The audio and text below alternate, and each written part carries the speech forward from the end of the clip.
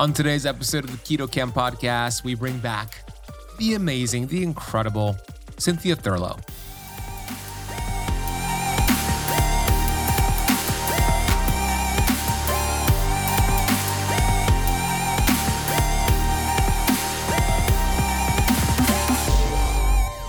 Perimenopause, the 10 to 15 years preceding menopause, this is when all bets are off. Everything that used to work for you no longer works in most instances. I was certainly one of those people. This is when stress management and sleep become critically important. If you can't manage those two things, please do not add the hormetic stress of intermittent fasting. Dial in on those first. You'll thank me later. Maybe you got away with pizza and ice cream in your 20s and 30s. That all changes. I don't say this to sound like a wet blanket, but I think it's important to just acknowledge that as we're getting older, our diets need to change. Our nutrition needs to change.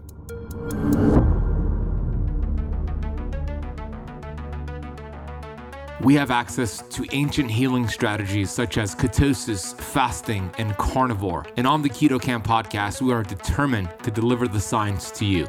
We bring in the thought leaders in this space to have extraordinary conversations so you could apply it and change your life. Your body was built to thrive. Your body is capable of healing as long as you identify the interference and remove it. I believe you are a masterpiece because you are a piece of the master. My name is Ben Azadi. I'm the best-selling author of Keto Flex, and I want to thank you for spending part of your day with me.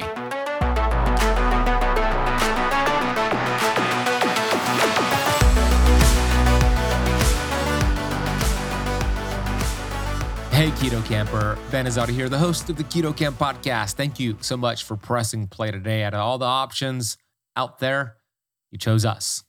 And you are going to be thankful as a result because we bring on Cynthia Thurlow. Now, Cynthia is a dear friend of mine, a colleague. I've been blessed to be able to hang out with her over the years, share stages with her, have dinners with her, and collaborate with her all over the place. She's been on the Keto Camp podcast many, many times before. Just a few months ago, we did an in-person podcast. Now, today's episode was the most recent interview with Cynthia Thurlow, the first one of 2024 we've done with her. So it's a brand new episode that we get into all about fasting, of course. But before we get into fasting, we discuss the need for metabolic flexibility. We discuss how the body functions. Cynthia emphasizes that the benefits of fasting extend far beyond just changing your body composition and weight loss. And she'll get into those amazing benefits, but we also get into why it needs to be done the right way. There's a science to fasting, which she'll share, but most importantly, there's an art, which she will share.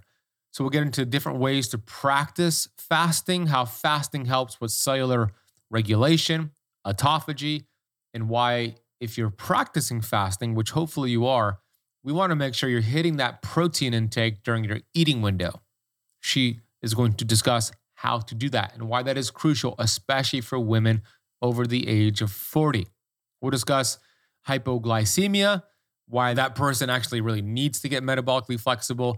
We'll discuss how intermittent fasting changes depending on your age, your hormones, men versus women. We'll discuss fasting as a stressor and how to track HRV to gauge if you're doing the right amounts of stress/fasting or too much. If you listen to my recent interview with JT Wiles, you heard all about HRV. We'll talk more about that. Cynthia unveils the physiological depths of intermittent fasting, meaning like she's going to help you understand what happens inside of the body when you practice fasting. There's a Q&A portion at the end here, just like we did with Dr. Eric Berg's previous episode, and a lot more. You're going to love Cynthia. You're going to love this episode. If you want to watch the video format of today's interview or all interviews on the show, that's on YouTube, youtube.com/KetoCamp. I want to encourage you to leave the Keto Camp podcast a rating and review on whatever platform you're listening from, ideally Apple Podcasts for sure. We want to hit 1,000 reviews on there in the next 3 months. We're at 811 currently. So if you're listening and have not left the show a rating and review, please do so today. And that's all I got for you. Let's have a fun conversation with the amazing, incredible Cynthia Thurlow. Hello, Cynthia. Thank you, my friend. It's good to be back in front of your community. Yes, our community loves you. I love our collaborations and a lot to cover. So let's get right into it.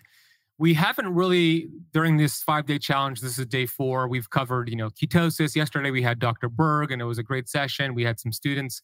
We haven't really taken a deep dive into fasting. Alina talked about the benefits of fasting for gut health on Tuesday, but I want you to take a deep dive into why you use fasting as one of your protocols for many, many years and what it does to shift us away from burning sugar and burning glucose and these metabolic conditions we see, and how fasting is such a powerful tool to reverse these conditions and shift us into a fat burning energy system. Yeah, I think it's such an important point for people to understand why fasting is so beneficial. And it has a lot less to do with the changes in body composition and weight loss that so many people really do fixate on. And I say that non-pejoratively. It's just that's a common reason why people come to intermittent fasting. It was certainly how I came to intermittent fasting many years ago. But when I think about our modern day lifestyles and I think about the information that many of us were trained in, we have subjected ourselves to over the years, that we eat to stoke our metabolism. Breakfast is the most important meal of the day. We have to eat snacks and mini meals because that's what stabilizes our blood sugar. And when you really think about our modern day lifestyles and even looking at photos, like I posted a photo, I think on Twitter, which is now X, a few weeks ago, and it was a photo from the 1970s.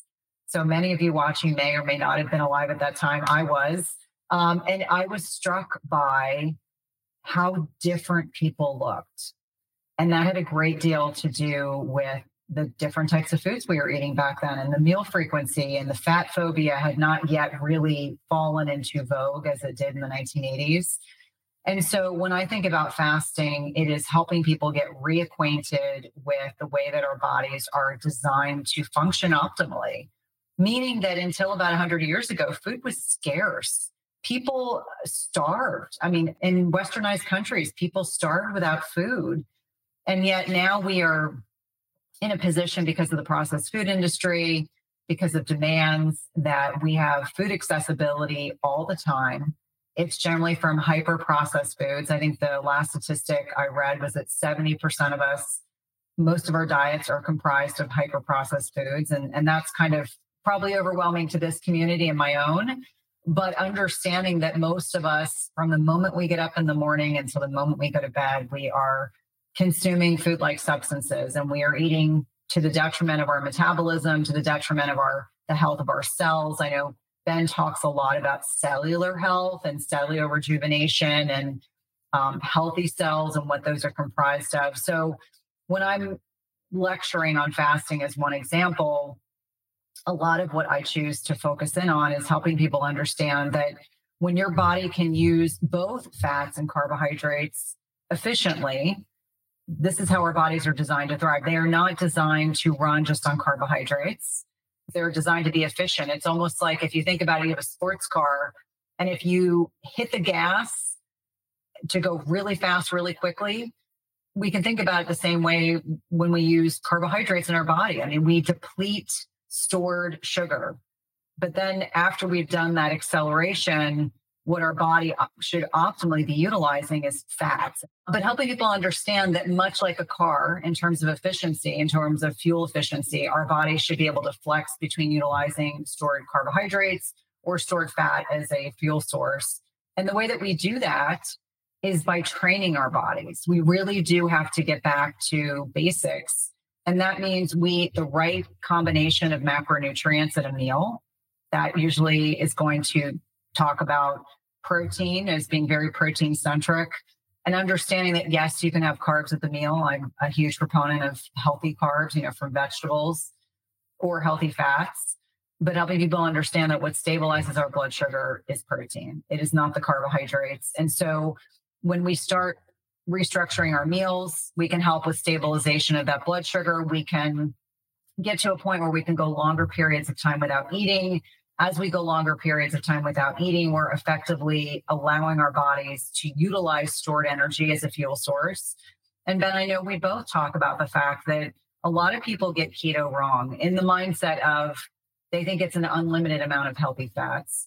And I like to remind people that ultimately we want to burn what we have as opposed to burning what we eat. So eating a stick of butter or 5 avocados a day is not per se going to get you to where you need to be, but being conscientious about our fat portions is certainly something that I know we both advocate for.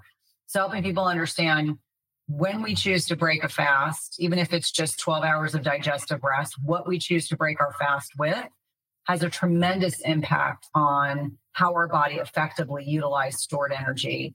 And if anyone has ever been in a position where you can only go an hour or two in between meals, you get hangry, you're grumpy, you feel like you're running out of gas, you're really struggling with weight loss resistance, more often than not, that is a sign that your body is not effectively utilizing stored fat as a fuel source. And the other piece of this that I think is so important for people to understand, whether you fast or not, 12 hours of digestive rest, in my clinical opinion, should be the minimum we go between meals. So maybe you eat dinner at 6 o'clock at night. You don't eat breakfast till 6 a.m. I don't know how many of you like to eat breakfast at 6 a.m. I'm definitely not one of them. But 12 hours of digestive rest, even my athletic teenage sons can go 12 hours. And that allows our bodies to optimize digestion, stabilize blood sugar. And for many people, that can be a really good starting point. So when asked the question about how do we understand the physiology of our body so that we can optimize not only digestion, but our metabolism, it is really starting with the basics. And it really goes back to try to go longer in between meals. Make sure you're putting your meals together in a way that is going to set you up for success. And by that, I mean, don't sit down and eat a pound of potato chips and half gallon of ice cream. That is not going to set you up for stable blood sugar. You're not going to feel good. I may feel good momentarily, but you will not feel good a little while later versus having a steak and broccoli, having chicken and a salad, having a piece of fish, having hard-boiled eggs, having an omelet. All those things are going to help you get to a point where you can go longer in between eating. And I will lastly just justify that we should not be snacking. I know this isn't a popular opinion. Sometimes people will tell me I'm like a wet blanket, and I accept that. But really, if we're putting our meals together properly, we don't need to snack in between meals, because snacking in between meals has the potential to evoke an insulin response. And I know that probably many of the other experts that have spoken this week have probably talked a lot about these key hormones, glucose, insulin. And it's interesting. I was listening to a podcast this morning, Ben, and there was a physician talking about if you can manage 2 specific hormones, you can master your metabolism. And I know you won't be surprised to hear his 2 hormones that he said you got to master: insulin and glucose. And we know, based on research, based on me working with hundreds of thousands of people, you working with lots and lots of clients, if we can help teach you how to balance your blood sugar and manage that insulin response. And remember, insulin's not a bad hormone. It's gotten a bad rap because of our modern day lifestyles. If you can manage those 2 hormones, you got a lot to work with. You can, work backwards on all the other things, but it really is getting down to foundational principles. And the last thing I'll just tie into that, for anyone that's watching this that is struggling with weight loss resistance, you're like, I don't know why this has happened, especially for women north of 40. My heart goes out to you. I know what that's like. Helping people understand the interrelationship with poor sleep and dietary choices and blood sugar dysregulation, chronic stress. We're now 4 years since the beginning of the pandemic, and I cross my fingers that we never live through anything like that ever again. The amount of stress that all of us have experienced over the past 4 years is unlike anything we've ever experienced in our lifetimes. So understanding that chronic stress, chronic high cortisol impacts blood glucose, impacts insulin, got to dial in on those 2 things. So if you're, listening to this and you're saying, I'm already intermittent fasting, I'm doing all the right things, I would say start with the foundational principles, and you will generally end up having much better results than someone that is over fasting, not sleeping, chronically stressed. I mean, we know a lot of these people, right? I have some family members and some friends. I'm always encouraging them. I was like, do the things you don't want to do, whether it's meditation, whether it's grounding work, whether it's backing off on the intensity of your exercise. ultimately telling our autonomic nervous system that we're not being chased by a saber-toothed tiger is beneficial to our metabolic health as well.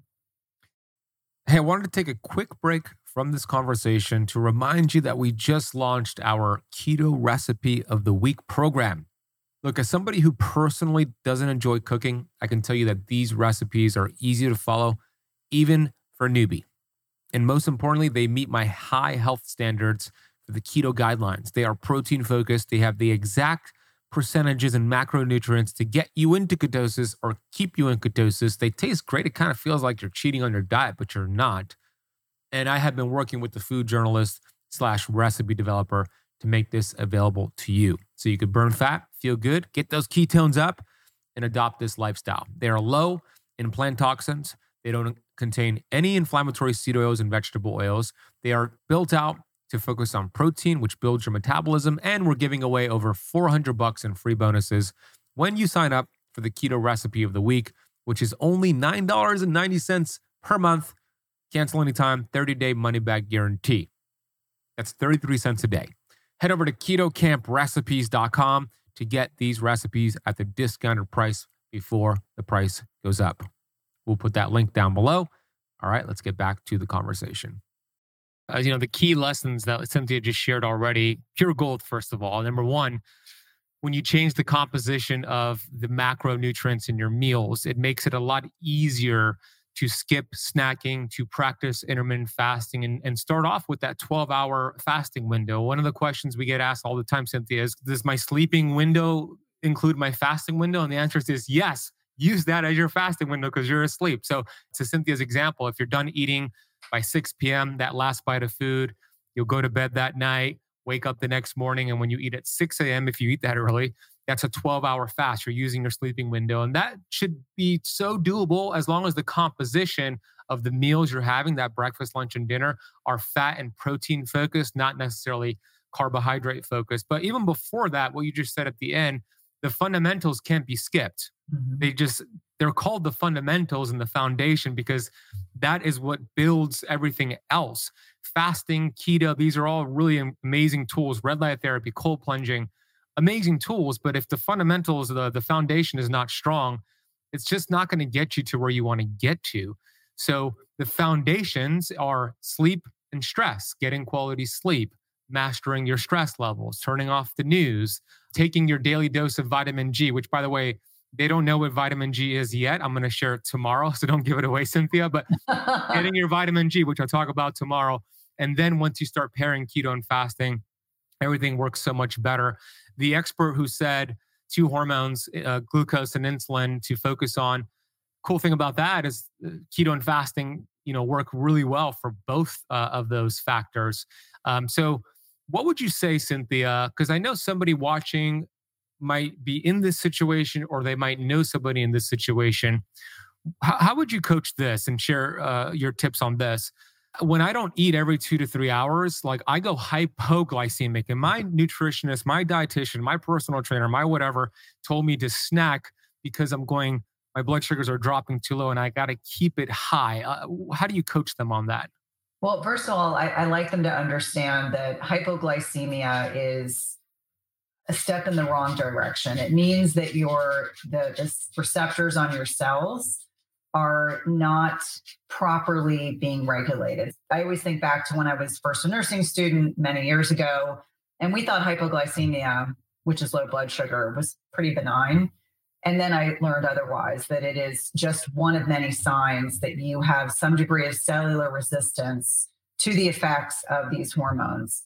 So when someone is, number one, articulating they have a fear of experiencing this degree of hypoglycemia, we go back to the basics of making sure they understand how to structure their meal. So are you having 30 grams of protein in that meal prior to that episode of hypoglycemia?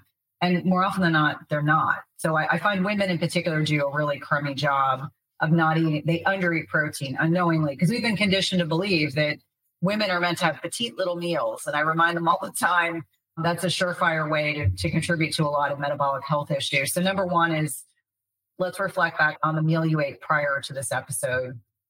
Number two, I'm completely fine when someone is new to intermittent fasting or the concept of intermittent fasting, There are little hacks. There are things like MCT oil, which is processed very differently in the body than other types of fats. Now, the challenge with MCT oil is there's a dose response curve. So I find that maybe Ben can get away with 2 tablespoons and I need a teaspoon. But a teaspoon of a healthy fat used in between meals, if you are prone to hypoglycemia, can be a way to address this. It is not orange juice. It's not a hard candy. It is not eating, what did someone tell me the other day? Orange juice, hard candy. This is what their endocrinologist, that's a specialist in dealing with diabetes, or to eat a muffin when they have these episodes. And I said, that's probably not the advice that I would give. I probably would say have a piece of fruit with a piece of protein. Maybe that's the way. If you need something that's handy, but you don't want to look at orange juice as a stopgap mechanism. So generally, Ben, because I work predominantly with women, when women express this concern, I almost always will say, let's reflect back on what you last ate. Let's then reflect on what can you have that's transportable with you if you start to feel that way. And that's where healthy fats. Now, the challenge is we are a nation, we love nuts. We love nuts. We really love nut butter, and peanut is not a nut. So let me just be clear. Yeah. Peanut butter in my house is king. My husband and my younger son love peanut butter. It's like an art form, total art form. Have you ever heard of Big Spoon Roasters? No.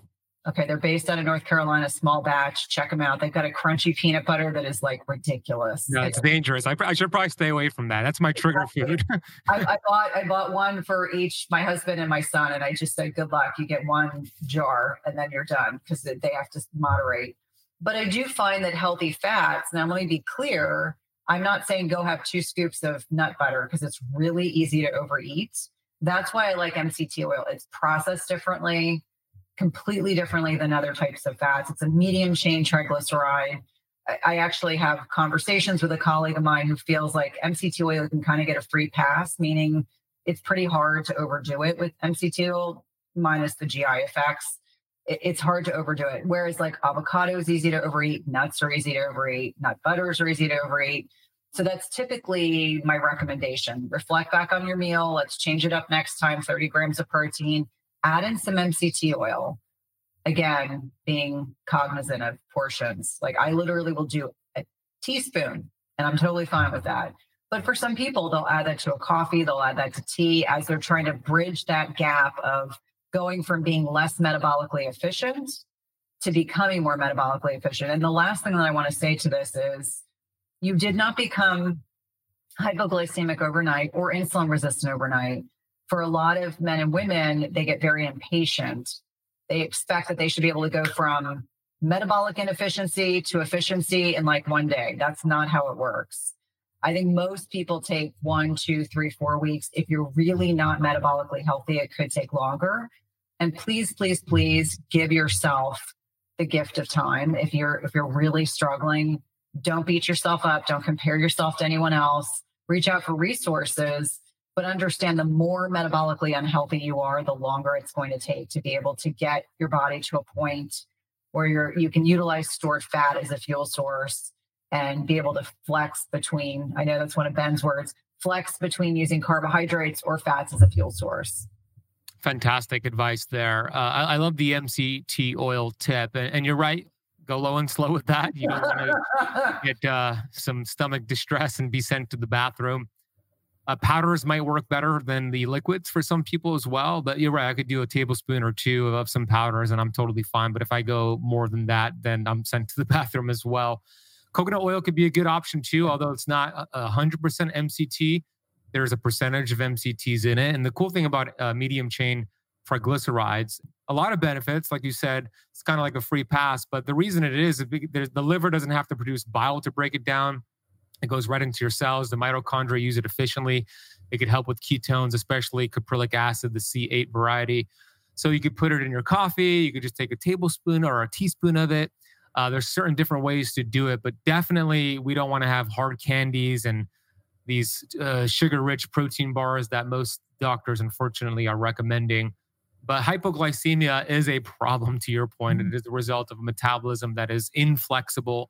And it could be, oh, you could overcome it. It might take a week to several weeks, but it can be overcome by getting fat adapted and doing some intermittent fasting. So, on the topic of intermittent fasting, Cynthia, you have a book, of course, called Intermittent Fasting Transformation. You work with a lot of women on fasting. And I'd love for you to distinguish the difference between how somebody who's a man, like myself, versus a woman who's menstruating or postmenopausal, how they all practice this amazing tool differently. Yeah, it's such an important question because back when I first started intermittent fasting and I read our mutual friend, Dr. Jason Fung's book, the governing philosophy was that we're all the same. Well, I'm here to remind everyone that we're very different, men versus women. I would say, to make it easy, menopausal women and men are more similar in that there's less hormonal fluctuation day to day, week to week. So I'll just put them in their own little bucket. Women 35 and under, if you are a lean, athletic woman, I don't want you fasting regularly. In fact, I typically will say to my younger female patients, if you are in the beginning stages of your menstrual cycle, which is when estrogen predominates, the follicular phase, thinking about a pristine, like let's just say clockwork 28, 30-day cycle. Day one is a bleed day up until ovulation. That's when most women can get away with a bit of fasting. Now, if you're already lean and athletic, less is more. It might be that maybe 1 or 2 days a week, you might do a 12, 13, 14-hour fast. I am not a fan of lean, athletic women doing a lot of fasting because our bodies are exquisitely sensitive to nutrient depletion. Even if we are choosing not to have children at that time or at all, our bodies are still exquisitely sensitive to nutritional cues. So that's one subsect. Then we have women who are under the age of 35 who are not metabolically healthy, whether they have PCOS, they're already insulin resistant or diabetic.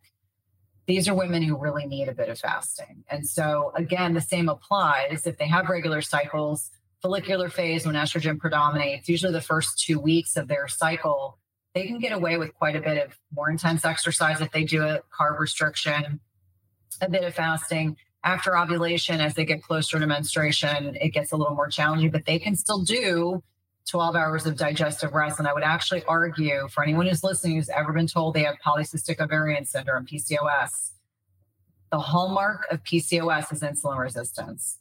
Not enough women are being told this. There are about 25% of women with PCOS have a thin phenotype, meaning they're thin. They get missed all the time. Obese women that are younger that have PCOS, they're oftentimes not told, oh, by the way, what's at the basis of this is inflammation, oxidative stress, and insulin resistance. And so there's many, many years of issues that can arise. And interestingly enough, I'm just going to dovetail this. I just interviewed Dr. Peter Attia's head lipid specialist, Dr. Tom Dayspring. Amazing, amazing. He was talking about women that are at risk for future heart disease. You know who some of those women are? PCOS, gestational diabetes, women that have high blood pressure during pregnancy, women that are insulin resistant. So I just want to kind of curve that in there. So, younger women, whether they're lean, less fasting, if they are insulin resistant or they have diagnoses suggestive of insulin resistance, a bit more fasting, again, attuned to their menstrual cycle. Now, women 35 to 50, average age of menopause here in the United States is 51. Women that are 35 to 50, special time in our lives. I say special, I'm going to put in air quotes. Perimenopause, the 10 to 15 years preceding menopause, this is when all bets are off. Everything that used to work for you no longer works in most instances. I was certainly one of those people. This is when stress management and sleep become critically important. If you can't manage those two things, please do not add the hormetic stress of intermittent fasting. Dial in on those first. You'll thank me later. When I think about women at this age, same things apply about their menstrual cycle. So follicular phase, you can get away with a bit of fasting, provided you're sleeping and managing your stress. After the ovulatory period, when progesterone levels are starting to rise, this is when a little less fasting is beneficial. It doesn't mean you can't go 12 hours of digestive rest. And certainly the 5 to 7 days preceding your menstrual cycle, this is generally when I'm recommending that women reduce their fasting hours entirely. Maybe they're doing 12 or 13 hours. The challenge with perimenopause, and a lot of women I know in Ben's community and my community, it's like everything that used to work no longer works. As I said, And all of a sudden we have to exercise differently. So you're doing more strength training and less HIIT, less Orange Theory fitness, less CrossFit, because your body is less stress resilient. Your body's making less progesterone. Fun fact, men replenish sperm every 72 hours. Women, we are born with a finite amount of ovaries. So our ovaries are what help produce progesterone and estrogen, etc.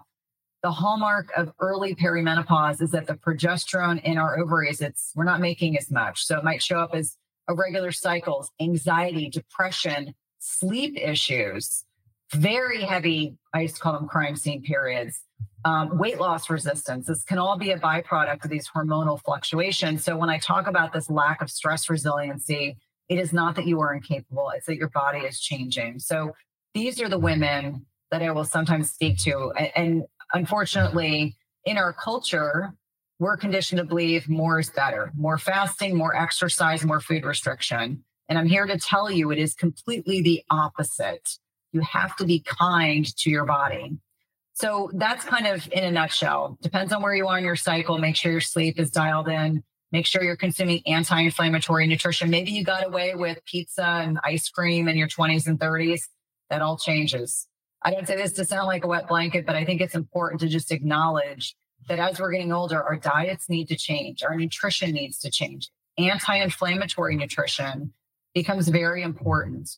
I know Ben and I both share the trait that we don't drink alcohol. And that's been a choice that I've made largely due to sleep, because sleep is so important to me. But things like alcohol and sugar, and for individuals, specific individuals, maybe dairy no longer agrees with you, or gluten or grains, just thinking outside the box, processed sugars. I know it's not sexy, but the way to find the reframe is always to reflect on, I'm removing X food because it no longer serves me. You can find other things to do to satisfy that urge. Trust me. There's a lot of things that I had to change about my diet. And so really touching on menopause, the same things apply. We're less stress resilient. We've got to manage our sleep, anti-inflammatory nutrition, the right types of exercise, so we're maintaining muscle mass. But menopausal women, I find for many of them, fasting is a godsend, meaning they might have done all the things.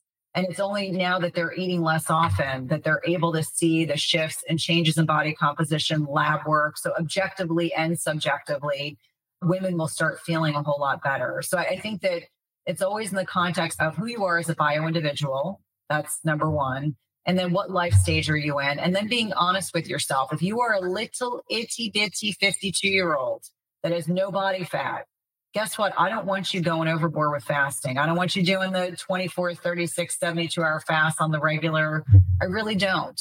However, if you are 52 and you have weight to lose, you're insulin resistant, doing some variation in that schedule can be very, very beneficial. Hey, when was the last time you bit into a juicy burger or a perfectly cooked steak and thought to yourself, this is the best thing I've ever tasted? If it's been a while, it's probably because most meat products are conventionally raised, which not only affects the flavor profile, but significantly diminishes the beneficial nutrients and minerals. And believe it or not, even products that are labeled as grass-fed or ethically raised to make you think they're high quality are often finished on grain or in factory farms, which is why I am so excited to share something with you today that will not only help you avoid the hormones, antibiotics, and pesticide residues that diminish the taste of conventionally raised meat, but could also save you nearly $1,000 over the next year on your grocery bill. And the best part? This may be the best tasting thing you've had in a long time. So what the heck am I talking about? I'm talking about Wild Pastures Meat Delivery. They provide the highest quality meats from small, regenerative, family-run farms here in the United States that prioritize sustainability and animal welfare. Their beef is 100% grass-fed. Their pork and poultry are pasture-raised, something you won't find anywhere in the grocery store, resulting in meats that are not only healthier for you, but also better for the environment. One of the reasons why me and my fiance Natasha loves Wild Pastures is that we can opt out of supporting harmful conventional farming practices and instead support small, family-run farms without spending a fortune. And the convenience doesn't stop there. They offer delivery straight to your door so you can enjoy delicious, high-quality meats without even leaving your house. No matter where you are in the lower 48 states, Wild Pastures has got you covered. Not only is this the most convenient way to get your meat products, but Wild Pasture meats are better for you nutritionally, and they're higher in the total nutrients, phytonutrients, antioxidants, key fatty acids, vitamins, minerals, proteins, and amino acids. And today, for keto campers, for a limited time, you can get 20% off every box plus free shipping for life and $15 off your first box. This is a crazy deal, and I hope you take advantage of it. So make the switch to Wild Pastures today and save nearly $1,000 on your grocery bill while feeling healthier and enjoying the best tasting meats of your life. All you need to do is go to the link in the podcast notes down below. Everything is already applied. All you got to do is click that link, customize your order, and you'll have some delicious, healthy tasting meats very soon. Head to the podcast notes down below, click the link, enjoy your Wild Pastures. Okay, let's get right back to this episode. I know Ben and I talked a lot about this in our most recent podcast. Of why I'm not a fan of certain types of fasting. And a lot of it has to do with, can you get enough of your macros in your feeding window? And this is where I always ask, just be honest with yourself. If one meal a day, if you are a guy and you can get 175 grams of protein in one meal, more power to you. But I find most women can't do that. And so let's be honest with ourselves. What works for us may not work for our best friend, may not work for our sister-in-law. Just figuring out what works best for us is really important. So important. And that's where you use we have so many different devices available, like HRV from an Oura Ring or an Apple Watch or whatever device. You have it too. Looking at HRV, putting on a continuous glucose monitor. I know you're a fan of that, Cynthia. Mm-hmm. Looking at your blood sugars, looking at how much deep and REM sleep you're getting. But also even more important than metrics like this is paying attention to the signals your body's communicating to you. On day one, I made the case that symptoms are a gift from the innate intelligence. We have stopped listening to this check engine light. Let's find out, why is it flashing? It's giving you signs. So pay attention to the cues your body's giving to you. What if you don't have you're under 35 years old, but you don't have a menstrual cycle for whatever reason? Could you explain some ways to track or maybe use the moon cycling as a way to gauge how much to fast, do keto, et cetera? Yeah. So my first question is always, why don't you have a menstrual cycle, especially if you're under the age of 35? Because there is something that we're starting to see more of, in the past 4 years. We're seeing women who are in early menopause. So it's very different. Let me differentiate this from, you have an IUD, you're on oral contraceptives. That's different. But if you are not on any type of hormonal synthetic birth control device, the first question is, why are you not getting a cycle? And I think that this is critically important. Sometimes it can be an autoimmune condition. We are seeing more women, and by this, I mean late 20s, that have just gone into premature ovarian failure. That is devastating. And it's very different if you're 50-ish and you go into menopause, because they're just things you expect that you have to be more conscientious about. But to go 20 plus 25 more years without sex hormones, that's not a good thing. So let's say you have an IUD. Let's say you are on oral contraceptives. No judgment. I was on the pill for a long time myself before I got married. And that's a whole separate conversation. I can tell you all the things that masked being on that I didn't realize. You can cycle with the lunar calendar. So, if you look at the lunar calendar, it's like the full moon is when you have a menstrual cycle, ideally. Women used to actually cycle with the moon. You could look at it that way, like you'll seed cycle. That's another thing that you could do. Specific types of seeds, and I do talk about this in the book. Is there a lot of research on this? No. Are these things going to be harmful? Absolutely not. Specific types of seeds and specific types of your cycle can be supportive of estrogen versus progesterone. But I find for a lot of women, I'll encourage them, get a calendar out and just note symptoms. Maybe you're a little more tired for a week out of that month.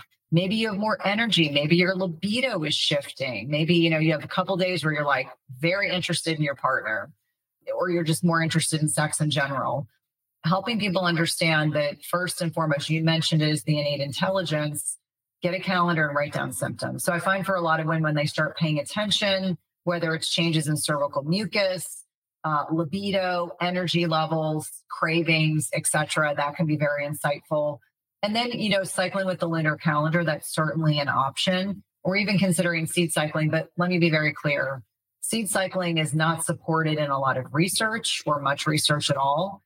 In fact, when I've talked about it, even I've done some TV segments on this, got a little bit of heat from practitioners. And I said, but it's not going to hurt anyone. So from my perspective, providing, options for people, provided it's not going to hurt them, is beneficial. But if you are part of that minority that is under age 35 and you're very thin, you either had COVID, and I'll be honest with you, we're starting to see some weird aberrancies related to COVID infections, people developing autoimmune conditions and just losing their cycles. And a lot of my colleagues and I are talking about this privately, not publicly yet, because we're trying very hard to make sure that the research is going to be able to support what's going on for these individuals. But you do not want to be a younger woman without menstrual cycles that are not precipitated by a medication or an IUD. So if you fall into that category, you absolutely positively want to figure out, our menstrual cycles are a vital sign, just like blood pressure, pulse, temperature,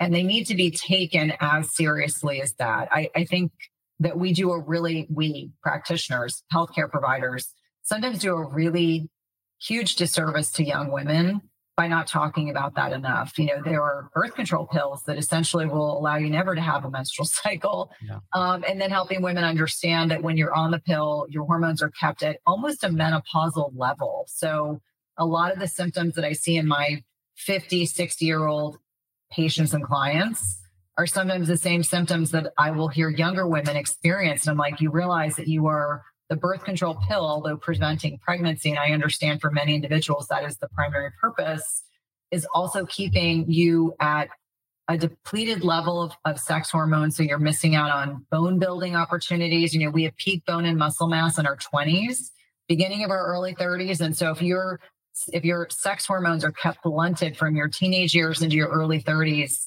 you're missing out on a lot of opportunities to build healthy bone.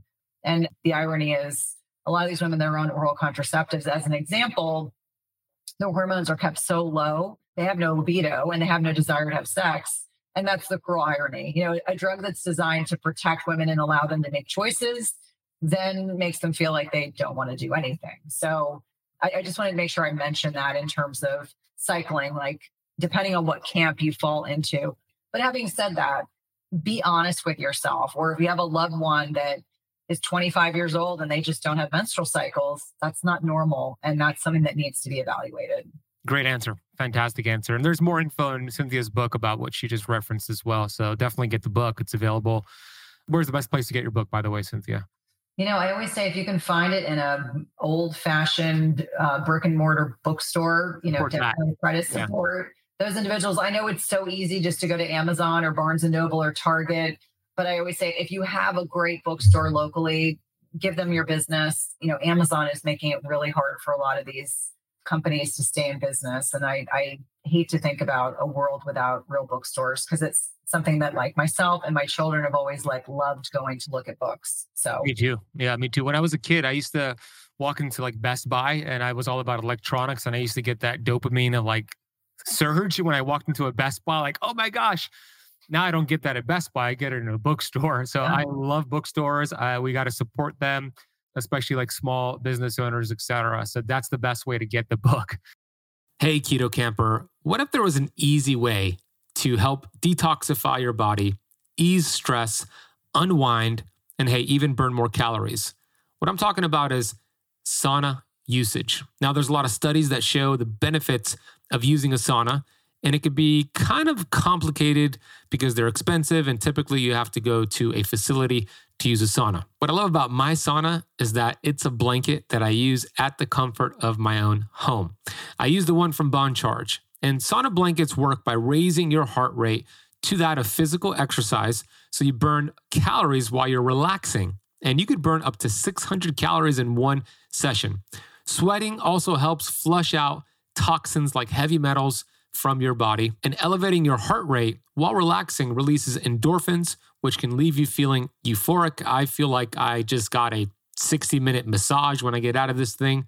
It works by using infrared light, which heats the body directly rather than the air around you like a traditional sauna.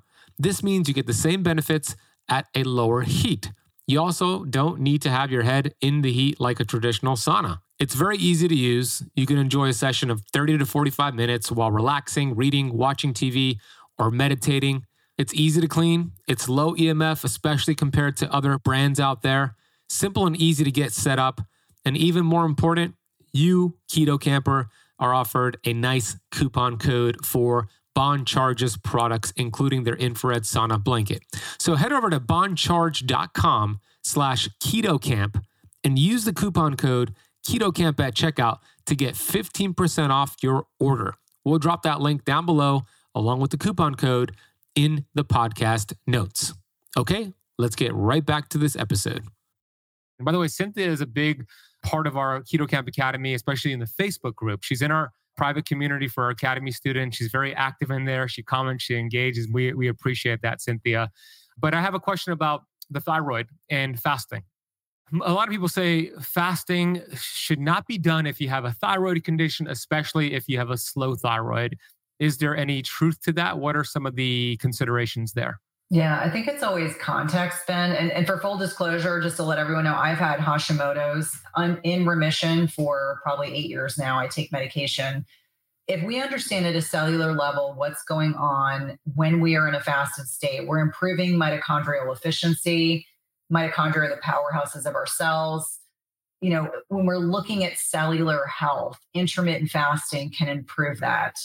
So always in the context of what is going on. If you are a newly diagnosed hypothyroid patient and you feel like crud, you have no energy, your hair is falling out, you're constipated, your skin's dry, and you're just getting started on medication, please don't add fasting to that regimen. I would say if you are stable on medication, you feel good, you're sleeping well, you have plenty of energy, then absolutely intermittent fasting can be beneficial.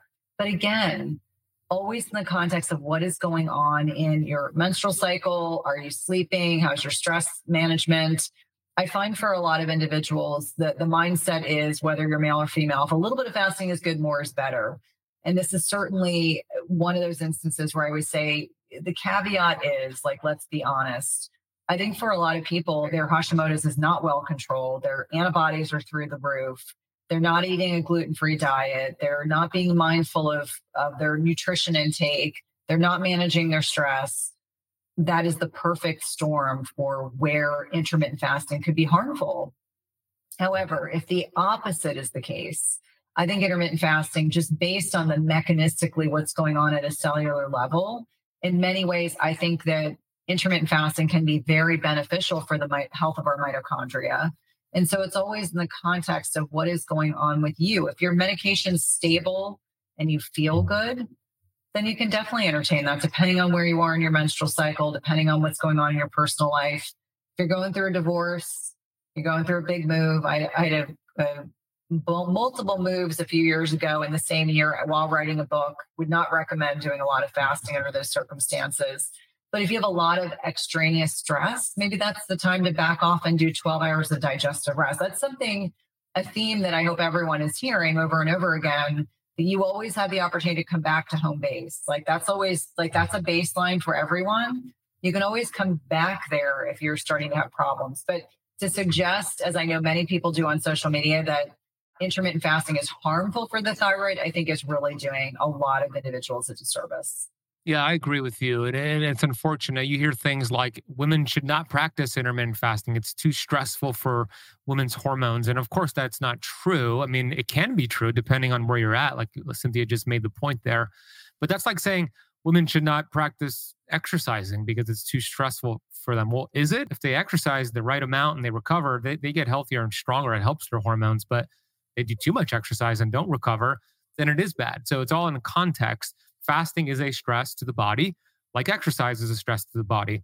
Both could be very beneficial for hormones and inflammation and longevity, as long as we're adapting to the stress. And Cynthia just gave you so many ideas of, are you adapting to the stress, paying attention to different clues and signals your body's giving to you. I do think HRV, heart rate variability, is one of the best gauges to see if you're doing too many stressors. So if you're not tracking your HRV, track it. It's something that I pay attention to. Everybody has a different HRV, so don't compare your scores to somebody else. But for those Keto Camp Academy students, we have modules in the academy that show you how to look at HRV to gauge if you're doing enough stress, doing too much, or not enough, et cetera. Anything you want to add there before I get to the protein question? I do. Okay. I would also add that we know there are age-adjusted changes in HRV, so I don't expect my HRV to be Ben's and vice versa. In fact, Ben would probably freak out if he saw mine and be like, whoa. But I do know that it can change with travel. Ben and I have realized this when we were in Denver last year. Oh boy. I was like, Ben, my HRV is in the toilet. I'm a middle-aged person. I don't expect my HRV to be what it would have been at 20 had I been tracking it. But it's also a good indication. I know my HRV is good in the 50s and 60s. If I wake up and it's in the 20s, there's a problem. Yeah. It's also kind of a fine-tuned way of getting a sense of, are you having balance in that autonomic nervous system between the sympathetic, which is you're being chased by a saber-toothed tiger, versus the parasympathetic, which is the rest and repose side.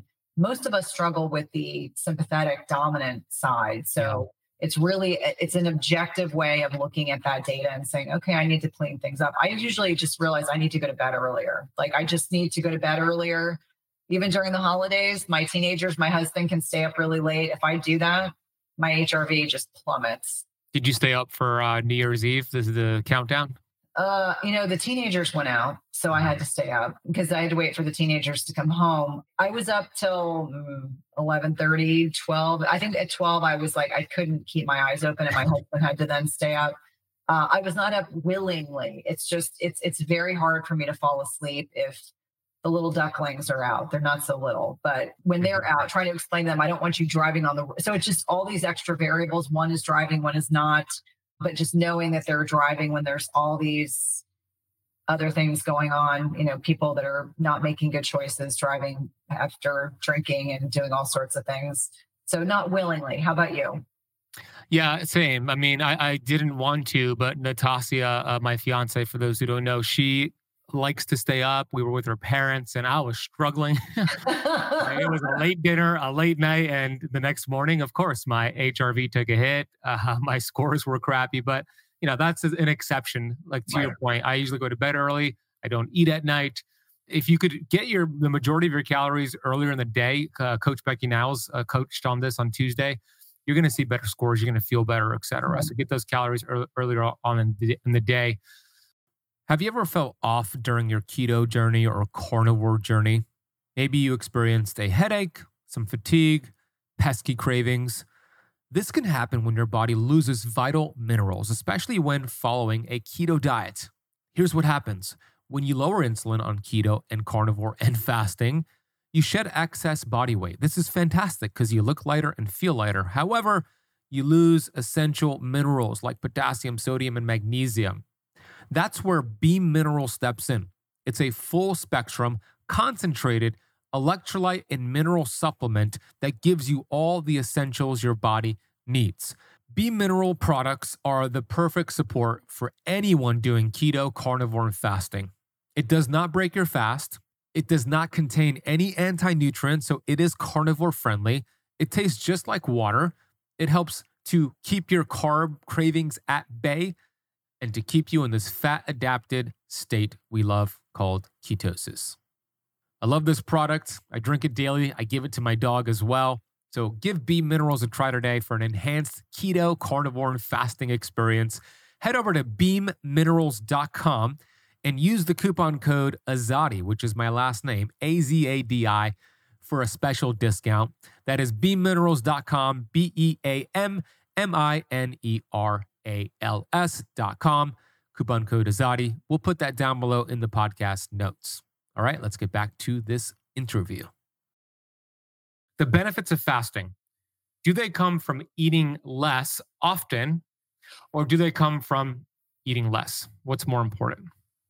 I think the benefits come from eating less often as opposed to eating less. And more often than not, the CECO people, the calories in, calories out, they'll say, oh, all intermittent fasting is CECO. And that always kind of, it used to bother me more than it does now. And now I'm like, this is just an opportunity to help them understand that there are things that go on with intermittent fasting that are beyond just caloric restriction. And a lot of it has to do with, eating less often, changes in hormonal regulation, changes in autophagy. I'm sure the community is already very familiarized with autophagy. And there was a podcast I was listening to this morning that I'll have to pass along to you, where there was a physician talking about benefits that go on with peptide therapies and autophagy. It was fascinating. I was like, wow, this is completely a different way of thinking about things. But for the benefits of individuals that think about fasting and they're like, oh, it's just caloric restriction. No, actually, it's way more than that. And way more. Yeah. I think that I would be the first person to say it's less about what you're eating and more about how infrequently you're eating. And for a lot of individuals, they'll find that if they just count calories, if they just keep track of every morsel they put in their mouths and they restrict, but yet they're still having this like wide feeding window, or they're still eating inflammatory foods. I think for a lot of individuals, it's not until they experience the benefits. For me at this stage of life, as an example, so much less bloating, so much less digestive issues if I'm not eating within 3 to 4 hours before bed, if I'm having, a first meal of the day at 10 or 11 a.m. and then a second one later in the afternoon by 4 or 5 o'clock in the afternoon, way different than just going back to the almighty calorie, because we all acknowledge, and even Dr. Robert Lustig talks about this, it's just a unit of measurement, but we've gotten to the point where we just apply it to everything we do. We think that, the packaging that says, this serving is 150 calories, a lot of that's off. I mean, it's just not nearly as scientific as people would like to believe it is. Or, I'm sure you probably did this, Ben, years ago, you'd be on a cardio machine in the gym and it would tell you, okay, you need to walk this many miles to work off, these 5 things. And our bodies are so much more attuned to that. Like, as an example, the more muscle mass we have, the more calories we burn at rest. Very different than thinking about it as I have to walk 5 miles every day to burn off that Twinkie. I don't even know why the Twinkies just flew out of my mouth. I'm just thinking of something outrageous. It is vegan though, right, Ben? Yes. And shelf stable as well. Correct. Shelf stable is what scares me. So I think from a lot of different perspectives, there are a lot of people in the health and wellness space that are still diehard CECO advocates. And I tell people all the time, it's not the calories don't matter. It's that hormones matter more. There's a lot more at play that interacts with the caloric consumption of things. I mean, let me be clear. If you eat 2 gallons of ice cream, that's a lot of calories, right? But, if you ate the 2 gallons of ice cream and then took 2 or 3 days and didn't eat again, that's so there's different ways that you can look at it. But I think that the caloric focus is too simplistic and doesn't take into account muscle mass, doesn't take into account a lot of factors that impact how our body is able to effectively utilize and effectively allow our metabolism to hum along efficiently or inefficiently. Yeah, we could spend hours talking about this, right? There's so many flaws with just focusing on calories. And to Cynthia's point, it's not that we say calories don't matter and we're denying the role of calories. We're saying they're not the most important thing to focus on. They're really not. They're more of a distraction. There are so many variables that come into play when it comes to our body's basal metabolic rate and when we're eating and whether we burn a certain amount of calories or not. You make the point that when you're eating more protein, you'll burn more calories. When you're in ketosis, you'll raise your basal metabolic rate too because you're creating more energy as well. When you're stressed, there's going to be the opposite effect. So one of the biggest red flags is if a practitioner is just having you focus on calories in versus calories out. That is a big red flag that they're stuck with this old, outdated model of weight loss, which does not work long-term. It's a model that we need to get rid of. And I know Dr. Fung is always like huge on debunking that. I'm going to bring on Susie. She's going to ask you a question. Hey, Susie. Hi. Hi, Ben. Hi, Cynthia. I just bought your book. I bought it on Amazon. I feel really guilty now because I don't feel guilty. Thank you. So my question is, I am going to be 53 next month, and my cycle's crazy, but I still have it. So I'm not in menopause. And every time I try to go like hardcore keto and do intermittent fasting, it's not amazing. So what I started doing was stop eating like at 4:30, 5 o'clock, and then I don't have my next meal until the morning. That seems to be better, but is that still intermittent fasting? And is that part of what's causing craziness for me right now? Well, I guess the question is, tell me more about if you're doing a ketogenic diet and intermittent fasting. Tell me what's happening, because you were saying you don't feel good. Is it you're tired? Is it your cycle gets more wonky? Is it that it disrupts your sleep? What's going on? I mean, I laughed out loud when you did the crime scene thing. And I was like, oh, my husband heard that and chuckled in the background. He's like, that's dark. And I was like, yeah, I don't know what's happening. So, I mean, I'm almost 53. So, I mean, you're probably very likely, like if we were to draw an FSH, the follicular stimulating hormone, if that's over 20 or 25, you're very close. So at 53, you're probably at the tail end of perimenopause. And this is when women sometimes will start having all sorts of new symptoms. If you're still having very heavy cycles, it could be that you have relative estrogen dominance to low progesterone. This is a really good time to have a conversation with your GYN or your internist and ask them, like, would it be appropriate for me to have progesterone the second half of my cycle? It can be life-changing for a lot of women. Do you have trouble sleeping? Yeah. Yeah. Okay. So you need some progesterone. And progesterone, like you can start at 100 milligrams. I mean, and I don't want anyone to ever take away from anything that you hear me say. I am very pro what works best for you. I do think it's important to understand what's going on physiologically. So less circulating progesterone from the ovaries, your adrenals step in, so you become less stress resilient. But if your sleep is wrecked, adding in intermittent fasting on top of that, I would say let's fix the sleep first. So if it's starting with, your let's say your internist, your GYN is willing to prescribe progesterone, great. And it's generic. It's very inexpensive. It gets more complicated when people want compounded stuff, but that's irrelevant.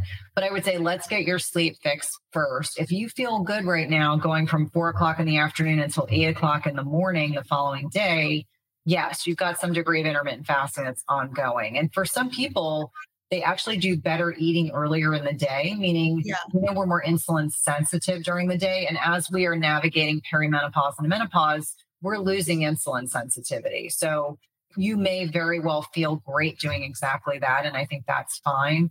I would say just make sure you're not going too low on the carbs, because for some people, they are just much more sensitive. Like if you said to me, I'm consuming 75 grams of carbohydrates a day, that's not too low. But if you said I'm trying to do 30 and that's impacting like 20. Yeah, that might be impacting. And I go into ketosis like hardcore fast.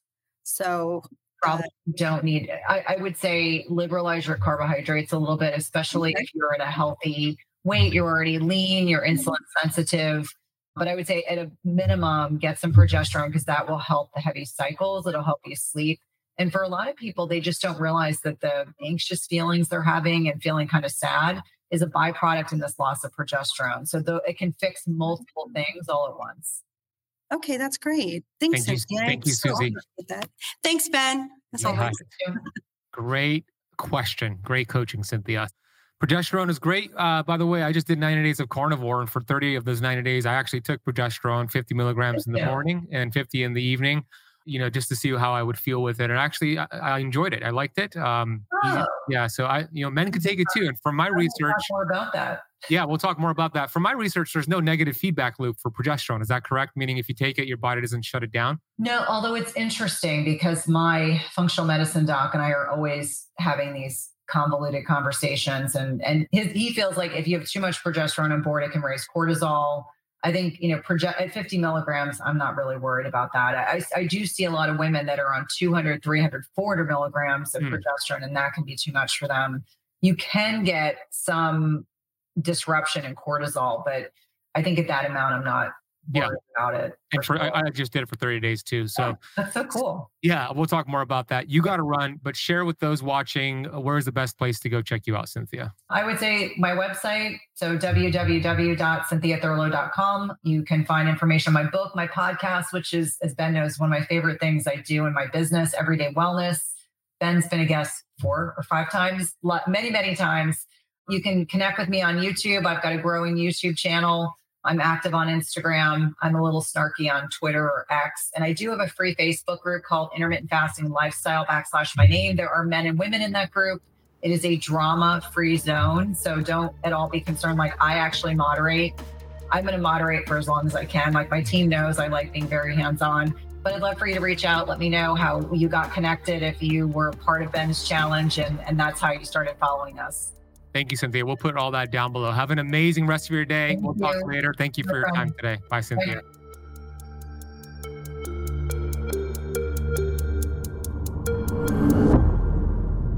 I hope you love Cynthia. She's amazing. Go get her book. Go follow her on social media. Go subscribe to her YouTube. All that good stuff we're putting down below in the podcast notes, her Facebook group, everything. We love Cynthia. She's amazing. I'm so grateful to collaborate with her for sure. If you listen to podcasts, which obviously you do because you're listening to me right now, add her Everyday Wellness podcast to your podcast rotation. You will not regret it. She's got a great platform there. So we'll reference that down below. Share this episode with a friend. If you want to watch the video interview with Cynthia from today, that's on our YouTube channel, youtube.com/KetoCamp. Leave the show a rating and review and go get your keto recipes. They're cheap. They're delicious. They're easy to make. They keep you in ketosis. They're protein focused. I've handpicked every ingredient. Head to ketocampresipes.com or click the link down below. All right. I'll see you on the next episode.